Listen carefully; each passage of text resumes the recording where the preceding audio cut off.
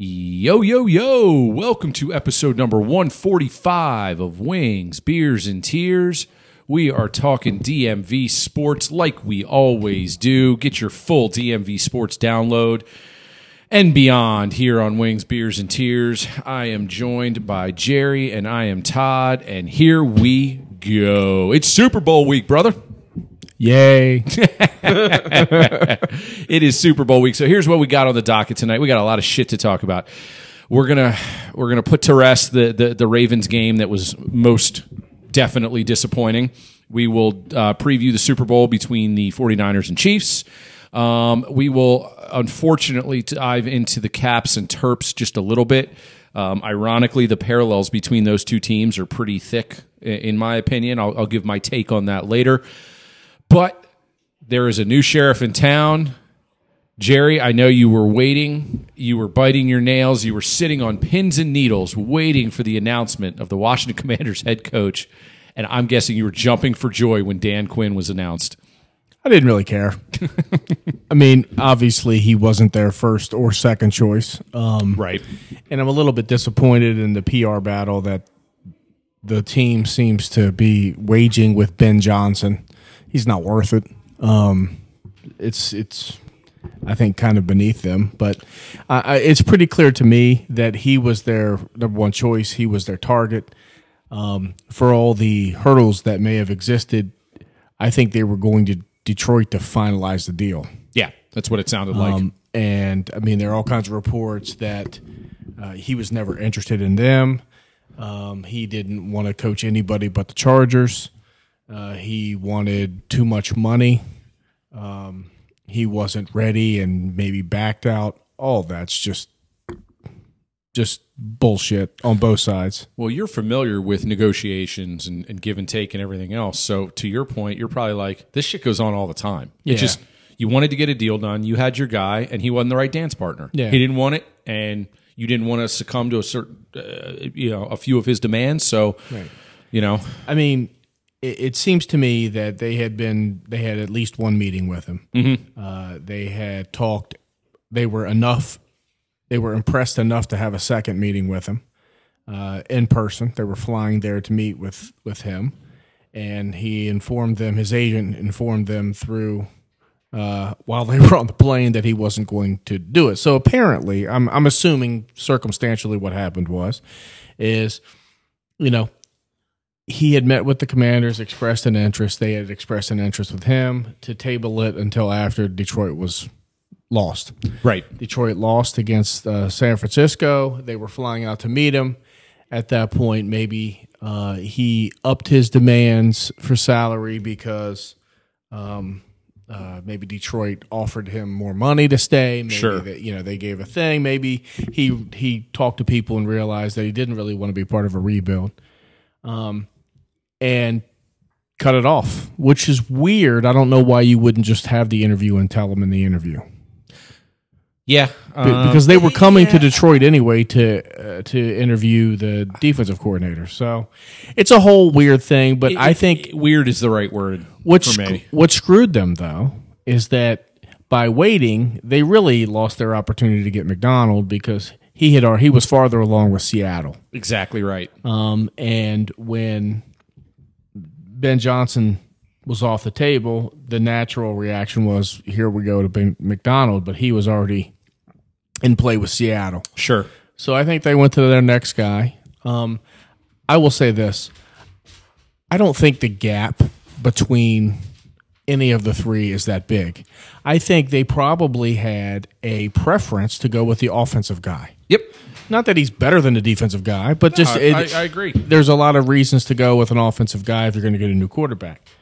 But as it worked out, you get a head coach who knows football, and he is able to lure a young, creative, offensive mind, in Kingsbury to be your OC. So I can't imagine he's that much different than Ben Johnson in terms of knowledge of the game and creativity and the modern age.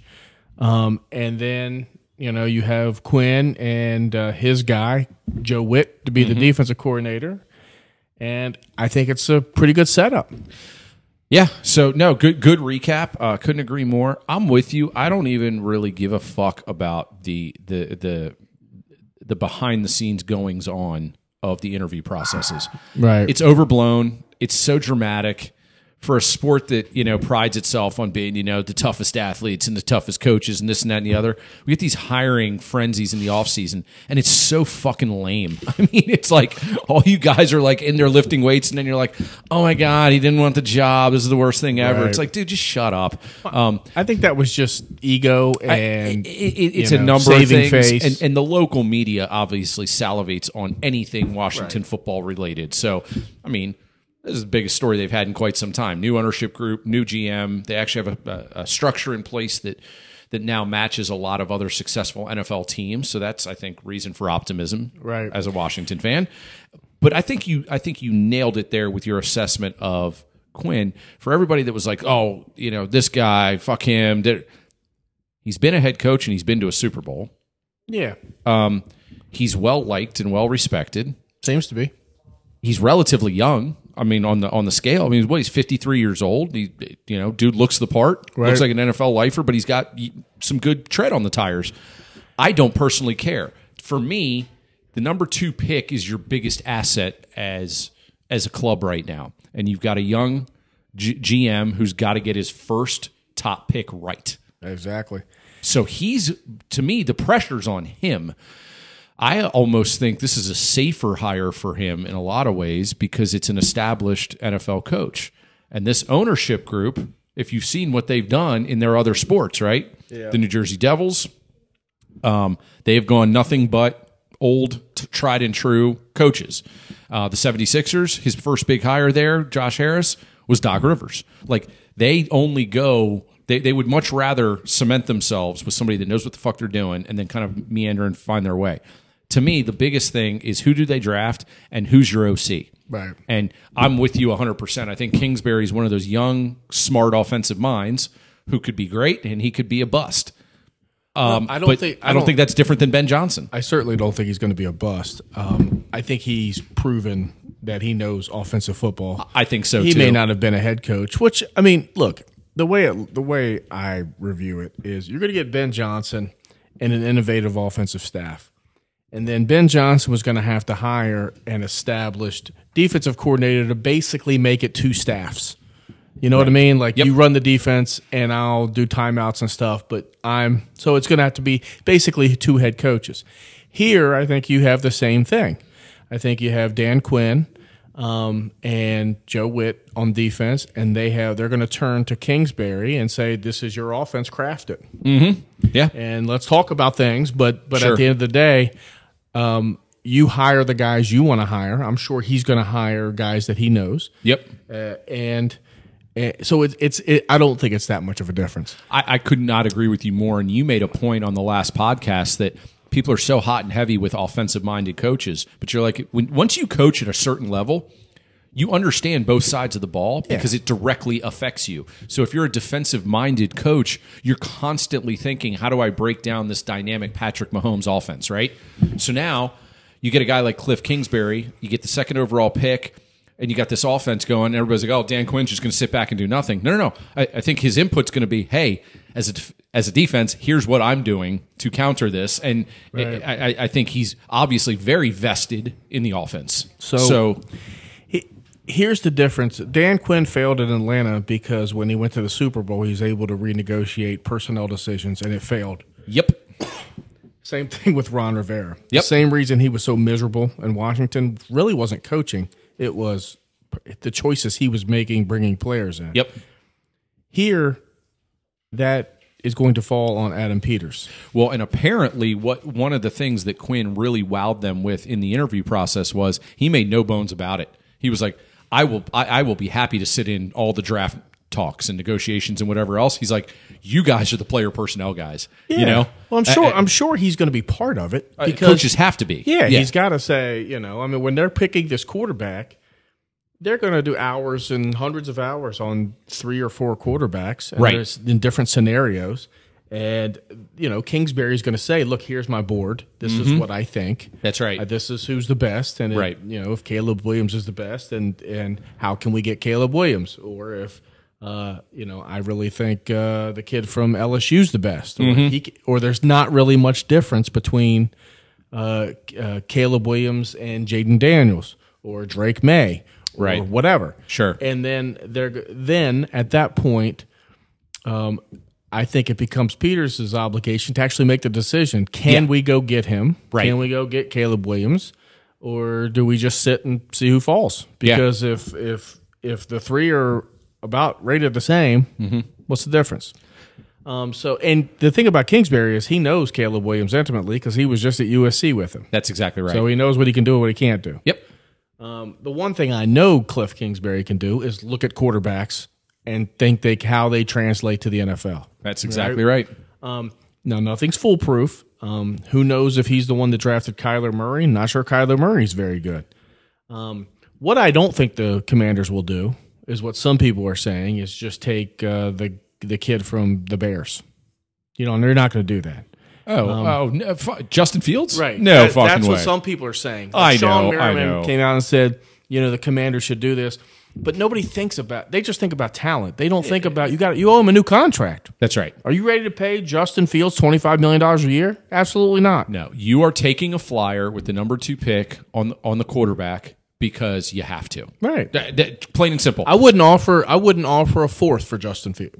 Yeah. Wouldn't offer a fourth because it's not that he can't play. I think he can play. Sure. But I don't think he's going to want damn near close to Lamar money. Here's the deal. And you're not going to pay With him. the number 2 pick, what you get is an elite prospect, a fresh coaching staff who seems energized and ready to go, and you get 4 years of this cost-controlled asset. And 5, really, if you 5, do an really. option. Yes, absolutely right. That is, you cannot turn down that scenario. You can't turn it down. I'm of the opinion that you make the safest pick possible and get a starter right away. But here's the deal. We're not at number 8. We're at number 2. Yeah. I think you have to take the flyer and you got to pick the quarterback. I'm fairly certain it's going to be a quarterback if they stay at number 2. Yes. And I don't see a reason why they would trade out of number 2. Yeah, I don't think the package is going to be good enough to trade down. You gotta hit it. Yep. You gotta hit it, and you gotta be lucky. So what is your assessment? I mean, obviously, no one's like jumping for joy that it's Dan Quinn, but I think anybody that's poo-pooing that it's Dan Quinn is missing the boat here because I truly believe, like you said, the coaching search, it's a little like taking your quarterback. Right. It's not a done deal. No matter how well they test, no matter how good the measurables are. Oh, he was a winner in college and he's matured, he's 6'4", and he's got this arm, and he might be fucking Ryan Leaf. You just don't know. Same thing for quarterbacks or coaches. People are saying Dan Quinn's the same thing as Ron Rivera, but it's not. It's not even close, in my opinion. Well, I don't know if it's. There are parallels, but they both know football. But here's the difference. He's not picking the players. He's not in talent acquisition.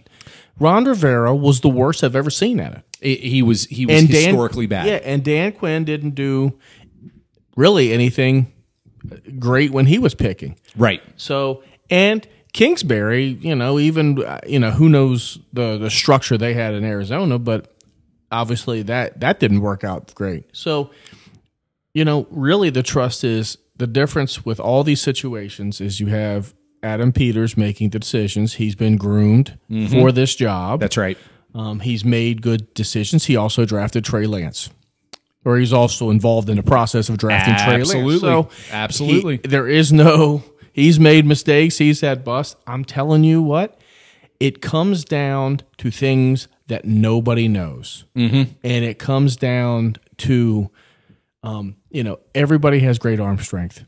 Everybody can run. Everybody's a great athlete. Like they'll go to these combines and they'll throw the ball 80 yards and these receivers will be doing go routes and all these routes that they've been practicing at the combine with nobody in their face. Yep. And I'm like, look at that arm strength. Look at him snap it. He steps into the throw. He's got a cannon, right? But nobody can know what it's going to be like when people are in their face. I was going to say when TJ Watt's lined up on the outside. Right. And it's these things that reporters don't know. It's these things that guys like me and you who watch it, they don't know. No. No. You have to be you have to understand it's really how fast can they think. What I have heard about Kingsbury's offense, and this is from Patrick Mahomes, who played for him, says he gets the ball out quick. You have to be able to get the ball out quick. Now, there are some similarities between Mahomes and Caleb Williams. Kind of small, kind of stocky, decent athletes. Has a flair for the big play, Right. and has the ability, has that quality.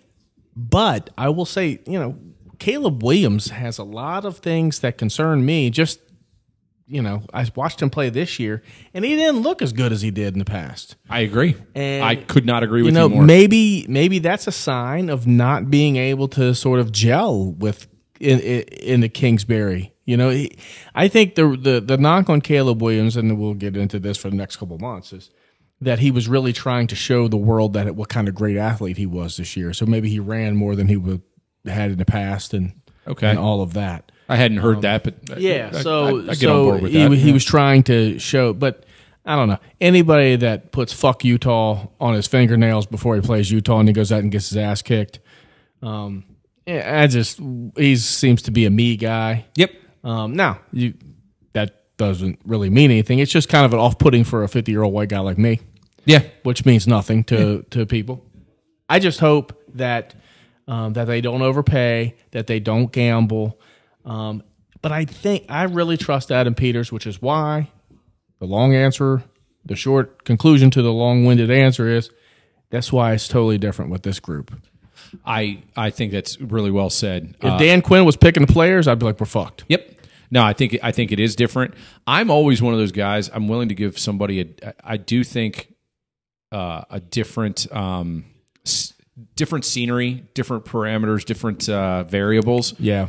Creates a different coach, unless you're one of the graybeards, unless you're your Belichick or Pete Carroll that have, this is my system, it works. Right. Da, da, da. I think every other coach is basically like interchangeable in some ways. And sometimes I'm with you. And sometimes just a different change of scenery works. Yeah. And what did they learn from their previous one? And again, that's what I kept hearing with Quinn was he wowed them with his introspection and saying, man, those last 2 years in Atlanta, I would have done it totally differently. Right. I tried to keep the band together just with different parts and it just wasn't working. Right. And we missed, I think that that Kingsbury will have a vision as to what his offense wants to look like and how he wants to attack defenses and what he needs. I think Dan Quinn will have a vision on what he wants his defense to look like in this modern day, age of defense and what he needs. The question is, it's going to take a lot of time to get what he needs. Even with $90 million and all these draft picks, you're still not going to be able to do. I mean, my question to Dan Quinn, if I was sitting in a room with him right now, was say, okay, how do you get the best out of this corner we just drafted? Yep. Was that a waste? How do you get the best out of Jamin Davis? We don't seem to have a lot of linebackers. We need 2 defensive ends. Are we going to re-sign Cam Curl? Mm-hmm. Or can we get someone? He probably has answers just like that to that. This is what we want to do. Right. And then it comes to Adam Peters to say, okay, well, we have these 15 needs. This is how we're going to attack it. Right. We can give you 8 out of your 15 on the wish list. Yeah. We can give you 8, and if we cut corners, we can. And give you 10. Are you able to patchwork some shit together in the meantime? I guess I'm optimistic as a fan from the standpoint of I believe this team is going to be coached so much better than it was in the previous few years. It'll just be a top to bottom better organization. It's just going to be a better organization. And you're right. There's going to be some growing pains, and there's going to be some games that are probably pretty ugly and whatever else. Well, welcome to the NFL. It fucking happens. Yeah. People's memories are so short. Baltimore put the fucking smackdown on San Fran just 6 weeks ago. Right. Like, embarrassed the shit out of them, and San Fran's last man standing right now in the NFC. So shit happens, man. It's sports, and both teams are trying. And I just think for the most part, this team is their trajectory now gives me a little bit of optimism and hope that they're at least going to be a legit organization now. Right. Ownership change, real structure, and people in place that seem like they're professionals and know what the fuck they're doing. I will say this, though. I will be mildly surprised if the Commanders do not draft Caleb Williams at some point. Either they trade up to get him or they don't think he's going to be taken. Okay. I do think he is the quarterback that kind of fits the mold that Kingsbury wants. I've heard that as well, and then I heard a ex NFL GM today. These guys, this is their week, by the way, on Radio Row. Oh, Just yeah, real- they love any yeah. ex GM or executive is Sure. just like out there, just And giant boner, just like having everything is opinion or lie. exactly right. But I heard somebody make the case for Jaden Daniels and Yeah. say he thinks that fits the mold of the Kingsbury offense better. He might. I mean, I can't lie. Again, you and I, we don't know shit. No, I you know? can't. I can't tell you that Jaden. I mean, Jaden has a great production. Is that because? I mean, he does play in the SEC, but can he get the ball out quick? Right. That's what Major wants to know. He does. Inquiring minds want to know. Can he get the ball out quick? Can he do what Kingsbury does, or is this going to be more of a? Is he more of a RPO? Play action guy who just runs the ball, kind of like Lamar. I don't think Kingsbury's offense is like what Lamar does, No, I don't think so either. right? And is he more like Lamar, where he finds just a couple receivers, he has a couple reads, and then tuck it and run? Right. I think Kingsbury is like, we got 4 guys, you got to make that decision quick. A la the Mahomes from a couple years ago. Right, that's what Mahomes can make plays when he Yep. wants to, but he's a pretty sophisticated quarterback. He is. So if I had to guess, I think that, the focus is going to be on offense, is going to be quarterback and tight end, Yep. because they have wide receivers, and the rumor with Kingsbury, what people have said is he can hide bad offensive lines. I've heard that as well. Because he gets the ball out so fucking fast. Yep. His style tends to lend itself to you can have an average offensive line and it's not an anchor. Whereas, Right. the question I have is this an average offensive line or can it be an average offensive line or better? Probably. I think they're at least a year or two away. You could right? get some journeyman guys, but I remember seeing Texas A&M play West Virginia, and I just remember seeing a bunch of fucking small wide receivers just running across the middle. Yeah. Like everybody was like running crossing routes. Now I don't know if that's the same because I didn't watch Arizona that much. Right. I don't know if you can do that in the NFL. Sure. But I just remember Texas A&M, they would put like 40 on you. Yeah. They'd give up 50. Right. But their offense was just a bunch of like scatterbacks. Mm-hmm. Right? And you always had someone running wide open. The other analogy I heard with how Kingsbury runs his offense, somebody said his offense is, this spread style that only works in college. And then I heard a debate, and the other executive said, to counter that, he goes, basically, his offense is going to mirror what Mike McDaniel does in Miami. Right. Quick. He's like, so quick tempo. He's like, so you just gave Mike McDaniel like an A+ grade for the year they had, and he's like, and now you're shitting on Cliff Kingsbury. He's like, bottom line is, it's got to work in the place you're at, right. And how do the egos mesh? how do they mesh? Because Kingsbury's, you can tell that motherfucker's got an ego. Oh, And is he going to tell Dan Quinn to fuck off when he stay in your lane, bro? This is not our deal. Was I run it right. And are they going to? Hey mesh? man, if it gets down to a brawl, I'm taking Quinn. Quinn looks like a Quinn seems to be a good guy who's able to work with people. You know who he reminds me of a little bit? And granted, I'm just going to say it. He gives me just the slightest bit of Dan Campbell vibes from that A former, big dumb animal. big dumb animal, yeah, but- gregarious, Yeah. passionate, has that look like it's fucking football. We're doing this, And when they hired Campbell in Detroit, I was not a fan, but look at the results. I mean, he's got a good staff. He's got the most sought after offensive coordinator in the league in Ben Johnson, who we just talked about, who's going to stay there. And his team plays really hard. And they were, dude, they're 2 or 3 plays away from being in the Super Bowl. You know why they're good? Because they haven't missed. They haven't missed in the draft. Right. And they haven't missed at quarterback. That's right. And they have amazing fucking talent. Yep. They Absolutely. drafted Hutchison. He's a stud. They drafted Jameer Gibbs. He's a fucking stud. Sam Laporta. Laporta. Talk He's a about fucking stud. And to your point about quarterback and tight end in Washington, I'm not sleeping on that tight end position in Washington. If you've got an offense that spreads and gets the ball out quickly, you need a good tight end.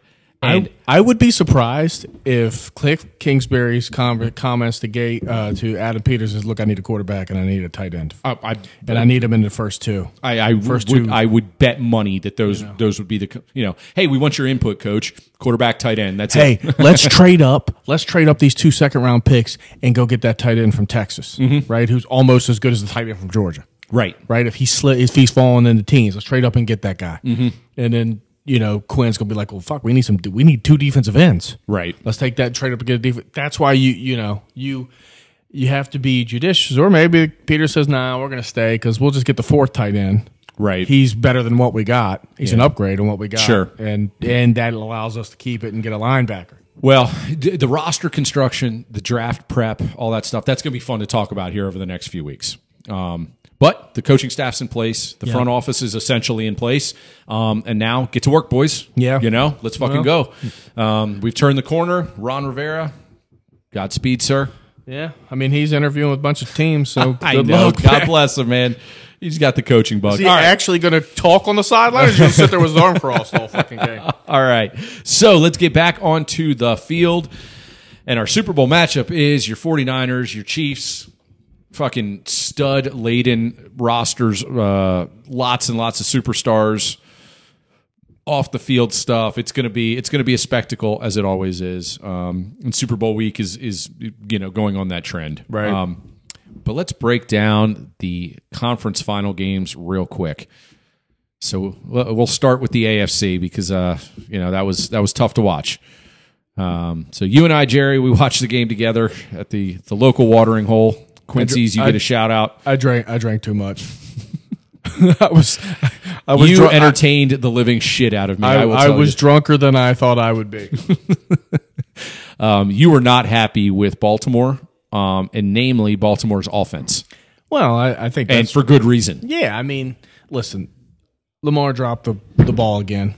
I will say this: I don't know why. Their receivers can't beat one-on-one coverage ever. Like, nobody was fucking open. Shocking. Nobody was open. Shocking. That's what it looked like. I mean, I wanted to see. You never get to see why Lamar's holding onto the ball. Is it because they're not open, or is it because he can't throw into a window? Right. Right. I mean, maybe they're as open as receivers in the NFL get. Right. And his window just has to be bigger. He just has to be bigger. He can't. Yeah. He doesn't feel comfortable. That's an interesting theory. So that's what I was wanting to see. I know I didn't say it that eloquently. I was like, "What the fuck?"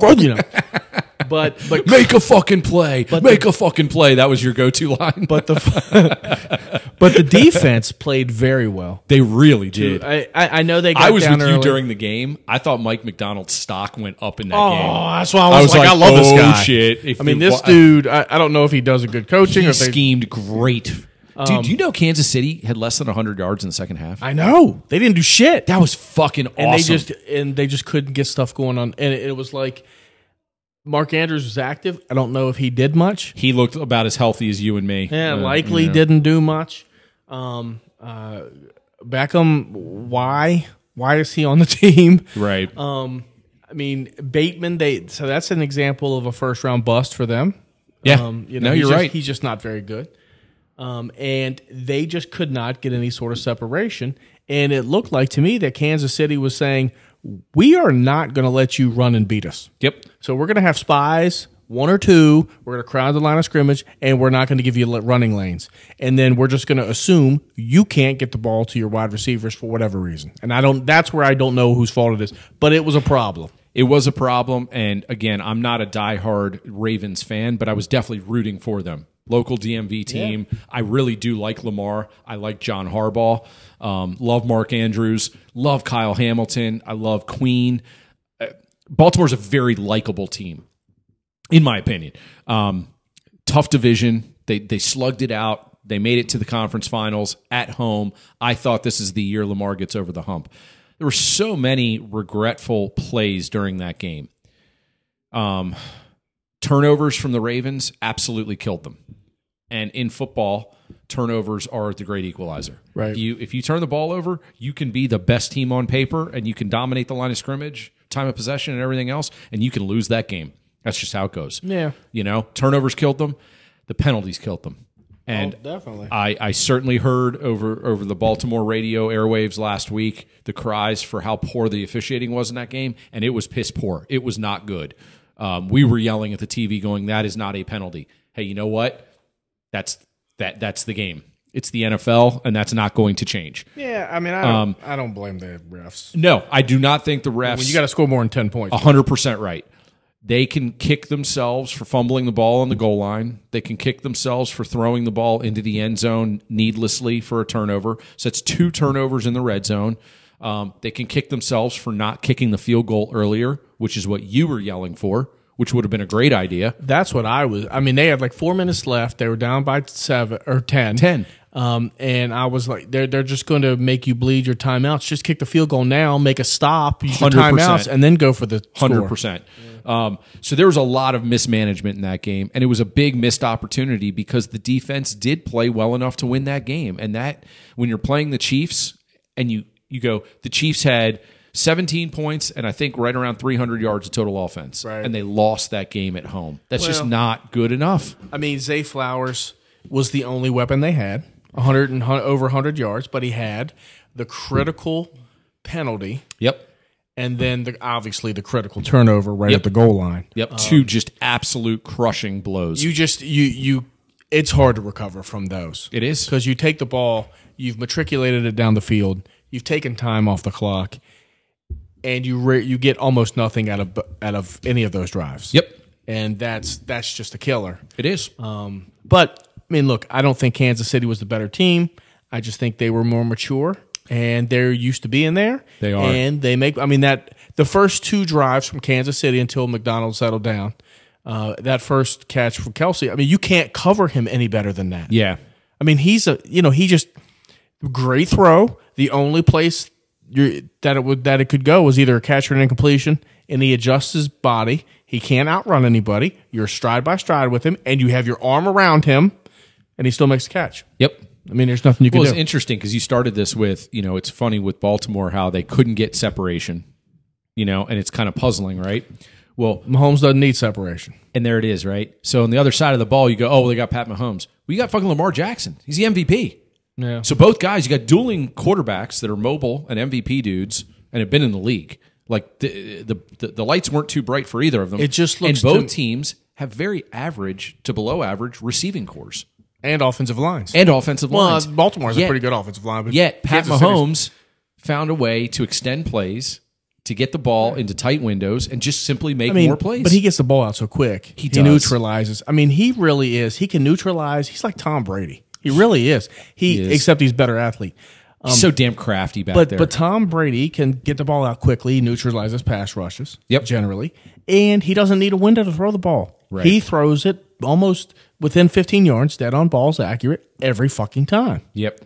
And it's like some people can just do that shit. Like Greg Maddux when he was pitching, he never threw fucking balls. Right. He had like 30 walks his fucking entire career. Right, he lived on the corners with such regularity. He cannot, and so some people just have it. Yeah. I wish there was a test that you can do. Seriously. And to be able to judge that in a private workout, right? Yeah. And I don't know, but those are the great ones. I will say that for me, the shining beams of light for Baltimore were, I thought Kyle Hamilton emerged as an absolute fucking monster on defense. He's their best player. He's so damn good, Jerry. Yeah. He made so many plays, especially in that second half after they settled down, where I was like, somebody make a play. Oh, there's Hamilton. There's Hamilton again. If you'd have told me that the Ravens would have held the Chiefs to 17 points, I'd be like, they're going to win. Oh, I would have said 31-17. Yeah, I would have said 80% of the time they're going to win. I agree. I agree. And they just so I'm frustrated for Ravens fans. I'm kind of frustrated as more of an NFL purist because I do like it when better teams win. I think Baltimore's a better team, but they're not there, and KC is, and they deserve the credit. Yeah. And that's the other part of it is people in the league, they're like fucking Kansas City. I'm like, what do you mean fucking Kansas City? They did it again. I mean, honestly, I am gonna be cheering for San Francisco. All right, so before we get into our Super Bowl picks and preview and everything else, let's real quickly touch on the NFC side of things. So it was the Lions at the 49ers. The Lions came out ass on fire. They choked that game away. They did. They were up 17 on the road, and San Fran looked rattled and didn't look like themselves, and they just kept chugging away and chipping away, and lo and behold, San Fran persevered. I actually don't think San Fran has played well for quite some time, but here they are in the Super Bowl. Yeah, I mean, look, I gotta be honest with you. I don't think they played. I don't think they looked that good either. No, I don't think they played well. You know what they are? They're really resourceful, and I will. Again, I'll go ahead and say it. I think Kyle Shanahan's the best coach in the NFL right now. Every button he pushes, it seems to work. When one coach runs a little counter when you don't think they should, and they get stopped and it's 3rd and long, you're like, what an idiot. And Kyle Shanahan does it, and McCaffrey busts out 10 yards. Or Deebo Samuel does something, or Brendan Ayuk, or George Kittle, or whatever else. They find a way to always be in the game. And I think the Super Bowl is going to be a good game as a result of that. So hey, congrats to San Fran. They were the best team in the NFC. They had home field advantage. They used it to their advantage, and they persevered against a really pesky Detroit team that's very, very solid. Well, I mean, I will say this about San Francisco. They're down 24-7 at halftime, and then at some point they're up 34-24 in the fourth quarter. Yep. With at 3:02. So that means they made amazing fucking adjustments at halftime. Yep. Speaking to your Kyle Shanahan factor, they saw what they needed to see, and the score went from 24-7 to 34-24. And I know that Campbell had some gaffes and should have taken the points, et cetera, et cetera. But at the end of the day, I think he probably sensed what was happening is that San Francisco's taking control, and we can't win with 3. That's right. If we kick threes, we're just going to lose. I will defend Campbell from the standpoint of this is how they got there. That's how they got there, man. And that is his DNA. Yeah. And again, he's a big, dumb animal, and he's going to do it with brute strength and ignorance. And if it costs him a game, he's going to live with that. And he was, to nobody's surprise, he stood up in the press conference and said as much. And he's like, yeah, a lot of these decisions are on me. I got to live with them. But that's the reason we're here, and it's a hell of a ride. And sometimes they work, and sometimes they don't. I mean, he fucking scored, 27 points straight, right? I mean, who's that? They went down 24-7. Who's that? San Fran? Yeah, that's scored him 27-0. Yeah. Yeah. So I mean, that's not one person's fault. Right. That's just a team who is got talent, figured it out, made adjustments, knew how to attack them, knew how to stop them, and they won. That's right. So here we are. All right. So that sets the table. So Super Bowl 58, I believe it is, on Sunday is Chiefs 49ers. The line has been anywhere from 1.5 to 2.5 points, which is essentially a pick'em game as far as I'm concerned. They're just going to see who's got action on Mahomes, and then they'll bump the line a certain way and get a little more action on San Fran. So there we go. Interesting game. Coaching, I would say, I just said Kyle Shanahan's the best coach in the NFL right now, and I stand by that. But if I had to give an advantage coaching-wise, you got to give it to the vet, Andy Reid. He's been there. Yeah. He's done that. He makes adjustments. He seems to know what he's doing. But if you call that a wash, I'd be game. I think it's a wash. I don't think there's one. I think both defenses are elite, and they're playing elite. I think San Fran has better personnel, but KC seems to buy into their system really well. So maybe a slight uptick for San Fran. Offensive production, San Fran seems to have the numbers. But for me, it's Mahomes. It's Mahomes. That's what I was going to say. All of that analysis comes down to they have Patrick Mahomes. They got the best player. And Brock Purdy, for all the good feel story, he's not Patrick Mahomes. And you can shut him down, whereas I don't think you can shut Mahomes down. I just think I'll be cheering for San Francisco. But I just think that Mahomes has too much. He's got too much mojo. He's too good, and he'll make enough plays. That's just it. He has matured so much. Yeah, if you look back to his first couple years when they were really getting good, he was chasing the 300-400 yard games because that's the way the offense ran. It was Tyreek Hill running around. It was boom, boom, boom. We're just going to outscore everybody. And he's matured and adapted. And he doesn't mind if he throws for 250, and it takes him 35 completions to do so. He has a feel in the pocket that nobody else does in the league right now. I think that in order for San Francisco to win, they have to be able to control the ball by running the ball.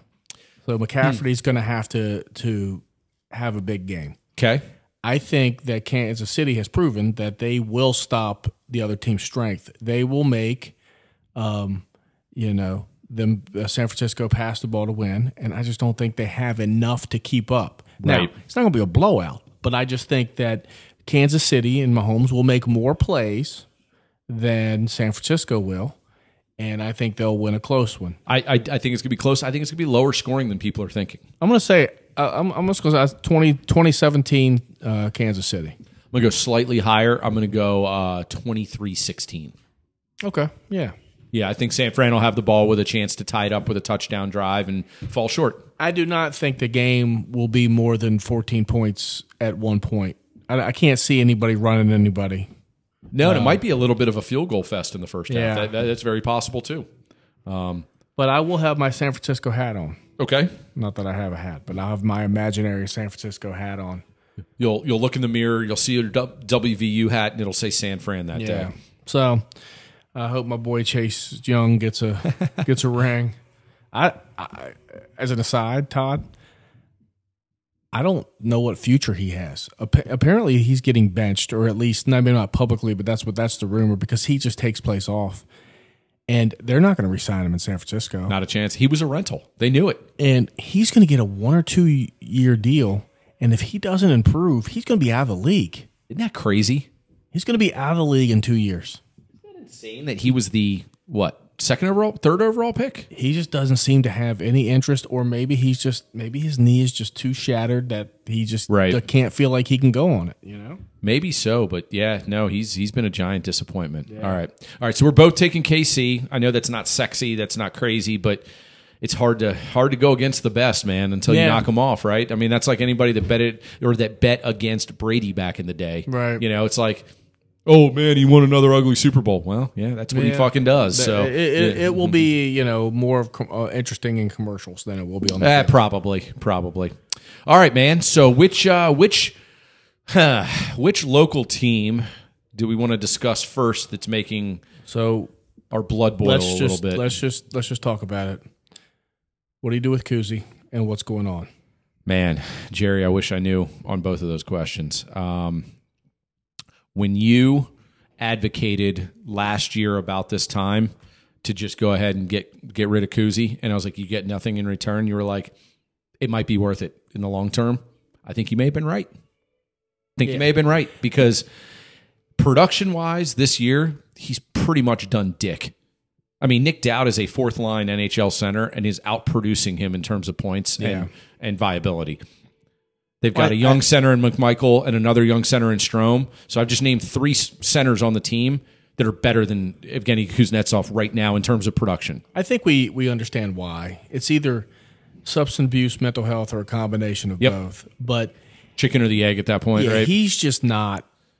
And this has been an ongoing problem. It has. So it's not like this has just crept up and like, holy shit, right? Right. When it happened, we were all disappointed, but nobody should be surprised. No, not in the slightest. Right. And I think this is a situation where his off-the-field habits or deficiencies have just destroyed his career. And I don't think it's getting better. Yeah, I was with this team being so short on game-changing talent, I was very reticent to send him anywhere or to try and even move him. Well, nobody's going to want to trade for him now. Now, he's completely damaged goods. Yeah, nobody should want to trade for him. And quite honestly, what the year has shown me here is with a new system, with a new up-tempo system that should suit his style, he disappears. And I feel bad because we saw how good he can be when we had the cup run. His problems are all off the ice. They are. And I think his problems have been all off the ice for a while. Me too. The question I have is, what are the remedies? Yeah. How much term does he have left on his contract? I know he can go long-term IR. There's no reason to bring it back this year. Right. But can you void any? Is there like in the NFL, there's generally a player, I don't want to say performance clause, but your moral turpitude clause, what we say in the law, is there, like, if someone becomes a drug addict or has mental illness, can you void any part of the contract? It's a really good question. It's definitely over my pay grade. I'll say this: I don't know that. I believe after the season he's got 2 more years guaranteed. All NHL contracts are guaranteed, so he's got 2 more. It would not shock me to see this go one of 2 ways. One is, hey guys, he's back. We're going to give him another shot. Let's see how we go. And hopefully he platoons for 10, 12 games and they're able to move him even for a bag of pucks. That's option 1. Scenario 2 is he never plays in the NHL again. And I've heard that as a real possibility. But because nobody should be, if you're representing him, he cannot quit. He cannot voluntarily play player else because he voids his contract. Correct. He needs that. You need to make sure he gets that money. So I believe what they would, if that scenario were to be plausible, it would be that he has a contract waiting for him in the KHL. And he can go back home, and they will pay him handsomely and give him, the hero's welcome coming back home to his homeland. That, to me, seemed like a pipe dream a year ago. It seems plausible now. Maybe that's what he needs. Maybe he just wants to go home. I just made the whole fucking case earlier that, a change of scenery is good for some people. Maybe it is for him. Maybe this NHL North American game just doesn't suit him. And the culture and the nightlife, and I don't know what it's like in Russia. But well, it's a grind, too, right? He doesn't grind, man. He's a diva, and we've known that. But so would that void his contract?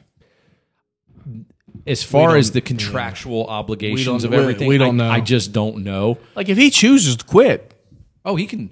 Yeah. Oh, he can retire / say I'm not playing, and I will. He can void his own contract. Right. The team can't void the contract on his behalf. Well, I mean, looking strictly business and without any sort of emotion, that seems to be the best option for the Capitals. If he decides to go back to the KHL, and that allows the Capitals to get some cap relief, sure, to start and continue this rebuild. Well, here's the deal, right? You've said it many, many times, but their highest paid players are Ovechkin, Backstrom, Kuznetsov, Carlson, Oshie. I mean, we're talking about old players here, and Carlson and Oshie are the young bucks in that scenario. They've got a lot of roster retooling to do, and I'm not at liberty to say at this point McClellan completely screwed up, because I don't think he did. But at the same point, he did not take the proactive moves with veterans that some of the other GMs in the league have done. I am beginning to wonder if McClellan is the guy to make the correct choices. So McClellan seems to be, I mean, he seems to have a lot of misses. He's the architect of the Cup team. And when people say, no, it was McPhee, it wasn't. I get McClellan was the guy. So he gets a pass in a lot of ways, but I agree with you. For only so long, though. He can't for get a only pass so forever. long. And there's a big difference as an executive between putting together a roster in your prime and other players' primes, and then turning a roster over when you're past your prime and you have players that are past their prime. And that's the question for me. Has he drafted well? I would argue that it's where the Capitals have drafted in the last 10 years, it's impossible to quote-unquote draft well. They've got enough guys on their team that they have drafted that are NHLers that I would say he's above grade in the NHL. He was the correct player, and his performance has reflected as such, because they can't seem to score. No, they cannot score. So are we not drafting scorers? Well, here's the deal. A lot of the draft picks are defensive guys and smaller role-type players. I think the one player that's not scoring enough is McMichael. Yeah. But when I watch him play, he's still super impactful. Like, I mean, he skates like an NHL center. He's up and down the ice. He's defensively fine. in his defense, he's been moved all over the fucking place. I get it. What is he? Is he a center? Is he a wing? But when they drafted him, and I told you this, he's not a 30-goal scorer in the NHL. He doesn't have the body for it. He doesn't have the speed. He doesn't have the makeup. Well, they're drafting 16th or whatever. Well, every guy from 12 to 30 just fit the mold that I just described. Right, but who was drafted after him that's performing better? I don't know. I don't know from his draft class who that is. Well, that's a fun. Let's save that one for next week. Let's save that one for next week. No, we can do it. Okay, all right. What was his draft year? I don't remember off the top of my head. I'd say probably maybe 2018, 2017. Connor. Somewhere in there. Well, I will try to do this in the next 30 seconds, and if I can't, then we'll save it. But I'll say this. Drafting in the NHL is, again, if you don't have a top 5 pick and it's a can't-miss draft, it's more of an inexact science than any of the other leagues. You know, it's just you're throwing it at the wall and hoping something sticks. McClellan was part of McPhee's staff, and they collectively drafted guys of the ilk of Semyon Varlamov, Tom Wilson, Evgeny Kuznetsov, John Carlson. That's a Capitals draft pick. You know, those are old. Those predate. They predate him as the GM. My point being, he was on that staff. In his reign, they've drafted Connor McMichael, Hendrix Lapierre, which are both NHL players, and the defenseman that is Martin Feravari. Feravari, yeah. Okay, so I mean, how many years has he had to draft now? 6, 7? I just named 3 NHLers that are on this current roster. So, I mean, again, if you're drafting in those middle rounds, at least have somebody stick on your roster. Yeah. You know, it's almost like in the NFL. To me, this is it. If you draft 10 to 12 on back in the NHL draft, that's akin to a third-round pick in the NFL. How many third-round picks stick? Probably 50%. So if you can get 50% of your picks to stick, you've done okay. Well, I would love to be able to pull up the 2019 NHL draft and go over it. But now we'll table this because I would like to do a little research on it too, because you asked a really valid question. Who after him is there? You know, right, that's what I'm trying to figure out. And I'm with you 100% on that question. I'll say this right now. I'm very frustrated with the Caps because they have not done enough, in my opinion, to get Ovi involved in the offense as they've been struggling. And they're going to do it too little too late. He scored in the last 2 games. I'm hoping selfishly he goes on a heater. But I said a few weeks ago, this team's not going to make the playoffs. My exact quote was, they're not going to make the playoffs. Right. They'll probably be about 10th, and they're going to be in the hunt until March, and it's going to piss us off. I think they're going to be out of the hunt way earlier than that. Okay. So here's the draft. And I don't know who any of these fucking people are. So Okay, so 19 was McMichael's year? 19, he was picked number 25. Okay, so Jerry, he's fucking 25. I understand. Okay, all right. Jacob Pelletier. Pelletier? He's in the league and a dime a dozen player. Nolan Foote. He just got suspended again. He's not very good. Ryan Suzuki. He goes back and forth between the A and the N. Braden Tracy. Not in the league. John Beecher. Not in the league. Ryan Johnson. Not in the league. Shane Pinto. How do you spell that?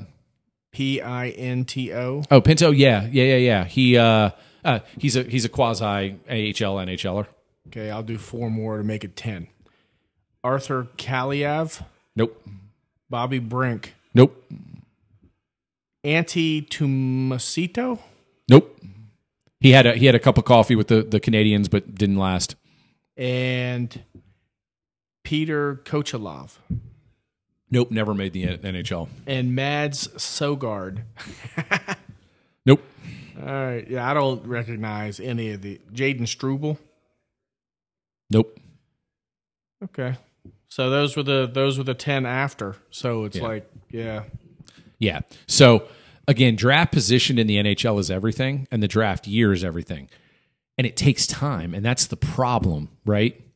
Is the John Carlson pick, for example. Carlson was a huge part of the Cup team. He's been a perennial NHL All-Star, logs the most minutes on the team. He's considered around the league as one of those just solid, plug him into your roster. He's not a downside, right? He's a top level tier defenseman that you can plug in, power play, PK, whatever, right? When Carlson got drafted, took him 3 years to make his NHL debut. People were like, we missed. And then it took another 3 years for him to actually be impactful. Well, so yeah, my point being, you build through free agency in the NHL. You have to. And they don't have any money. Boom. There it is. Which was... But that's been your point for a while, and I'm giving you a ton of credit here, because looking back at it and with my hindsight glasses, moving on from Kuzi would have been a wise idea. Yeah. Last year, you weren't going to make the playoffs. Trading a guy like Oshie for somebody who's making a playoff run was probably a better idea. Yeah. You know? And it's hard to do in the moment. Maybe they should do it this year. All right. Doesn't look like the Terps are going to make the tournament. What the bloody fuck? Jesus. You can't beat Rutgers at home. Don't get me wrong. Rutgers is not, the worst team ever, but no. But Jerry, did you see Rutgers at home and you're Maryland and you got fucking? Did you see the shooting numbers from last night? I didn't. It looked like a score. It looked like a middle school game. First of all, let me give you two quick highlights because we're wrapping up here this week. There was 7 minutes and 49 seconds left in the first half last night, and the score was 12-8 Rutgers. Jerry, you got to be fucking kidding me. Bad. A Big Ten basketball game with blue chip recruits on both sides, and there were 20 total points scored through over 12 minutes of basketball. Fucking awful. And Maryland was up 2 at half. And my thought was, well, we're playing like shit. Rutgers is just they're playing an ugly slow down style, but Maryland will win this game by 10. It'll be 65-55. Well, joke's on me. Maryland got to 53 points. Jameer was 3 for 17. I think that's really all you need to say. Jerry, did you see the 3-point shooting from Maryland? No, but it 2 for 18. 2 for 18. 2 for 18. Maryland was 17 from 54 through the floor, 31%, 11% from 3, and Jameer was 3 for 17. I will say this, Reese 8 of 10 for 19 points. He had 19 points, 12 rebounds. He played hard. He missed 7 free throws. That's a problem. That's a huge problem. My boy Dante Scott, is that his name? 8 points and 2 rebounds. Yeah, he was not very good last night. In 30 minutes of play. They only played 8 guys. And here's my issue. So Kaiser was 0 for 5. Yep. And 0 for 4 from 3. Yep. Long was 0 for 4. Yep. Scott was 3 for 10. Holy shit. Yeah, it was just a horrific shooting performance. And I'm not going to – it was funny because we were leaving the game and Andrea's like, you don't seem mad. I'm like, I'm not mad. I'm like, it was complete shit basketball. I'm like, what am I going to get mad about? Neither team could hit the side of a barn. It was competitive from the standpoint that they were working hard and they wanted a conference win, but it wasn't like a good gritty performance from either side. It was just blah basketball. I mean, it's the 12-10 versus 11-10. Yeah, I mean, it's just it's two blah teams. Two blah teams, man. You're at home. You're playing for something. And that's where I don't get it. And look, man, Willard's got a lot of soul searching to do here in this offseason because I'm just chalking this year up to, they'll finish a few games over 500, barring a miracle run in the Big Ten tournament. They're going to have to win the whole thing to get in. I mean, that's the bottom line. This is a wasted year of two guys coming back in Dante and Jameer, and I feel bad for them on the one hand. On the other hand, Dante has been very much Jekyll or Hyde this year. Yeah. So that's on him. But it's a very odd team. So Willard's he's got some roster construction to work on here in the offseason. Well, it appears that the game was lost in the first 15 minutes of the second half. That's correct. When Maryland was down 52-43 with 2:56 left, they made it close. Obviously, they came back. We're only down by 1 at one point, but. Jerry, they didn't get to the 40-point mark, I think, until there were 6 minutes left in the game. Yeah. I mean, that's just I'm piss looking at poor, the dude. score, and it's just fucking terrible. It's really bad basketball. And that's why, again, I during the game, I wasn't even mad. I was like, wow, this is just miss after miss after miss. And Rutgers, made a few more shots than Maryland did in the second half, and there's your ball game. So with 8 seconds left, Dante Scott takes a three-pointer. That's a little questionable. Why he's taking your three-pointer when you need he was wide open. He was wide open. Yeah. I mean, he could hit it, I guess. But- I question everything when you lose, right? Sure, as you should. Well, Disappointing. like I said, it does not seem to be trending well. Nope. Even if they get hot to close the season, I think you're right. They got to win it. Yeah. Look, man, they play hard defensively. I thought they were a top 15 team this year. I thought so Going too. into it, I thought they were top. Jerry, I thought so too. I had visions of grandeur in my head, and they were quickly squashed early in the season. I mean, it started bad. It did. Like, it was right from Jump Street. It was like, what the fuck? Who'd they lose to at this Caribbean tournament? And Yeah, all they that lost shit? to. Remember, it was like I do. I thought they would be Was it like rolling. It wasn't even SMU. It was somebody worse than it that. was somebody worse. It was terrible. Yeah. It was like, wow. Yeah. No, it's been a head scratcher this year. I wonder if, if you're Dante Scott, I know you're 35 years old and Right. you've exhausted all of your eligibility, right? But you're not going pro. You'll make more in college than you will pro. So that's why these people like Leah tried to get an extra year because Exactly he right. knows he's going to make more in college. That's if right. He goes plays for the SEC team. So let's just use him as an example. Let's say somehow in the world he has some eligibility left. How do you ask him not to come back? How do you say, why don't you go somewhere else? You'll make more money, get more playing time. I agree with you. Because you can't take him back, right? Really, the only and Jameer is not coming back, but he's the only one you would want back, Right. right? I just think that Willard has to get with this NIL collective Yes. and say, how much money do I have? And he's got to fucking target transfers like he targets recruits. That's right. Because this is a bad year, and it makes people you can't have two more of these years. No. Last year was a surprise. Yes.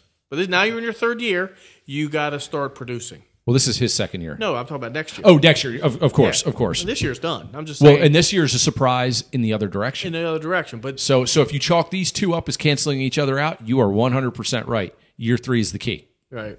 And you need money to get dogs. You need money and you need to hit.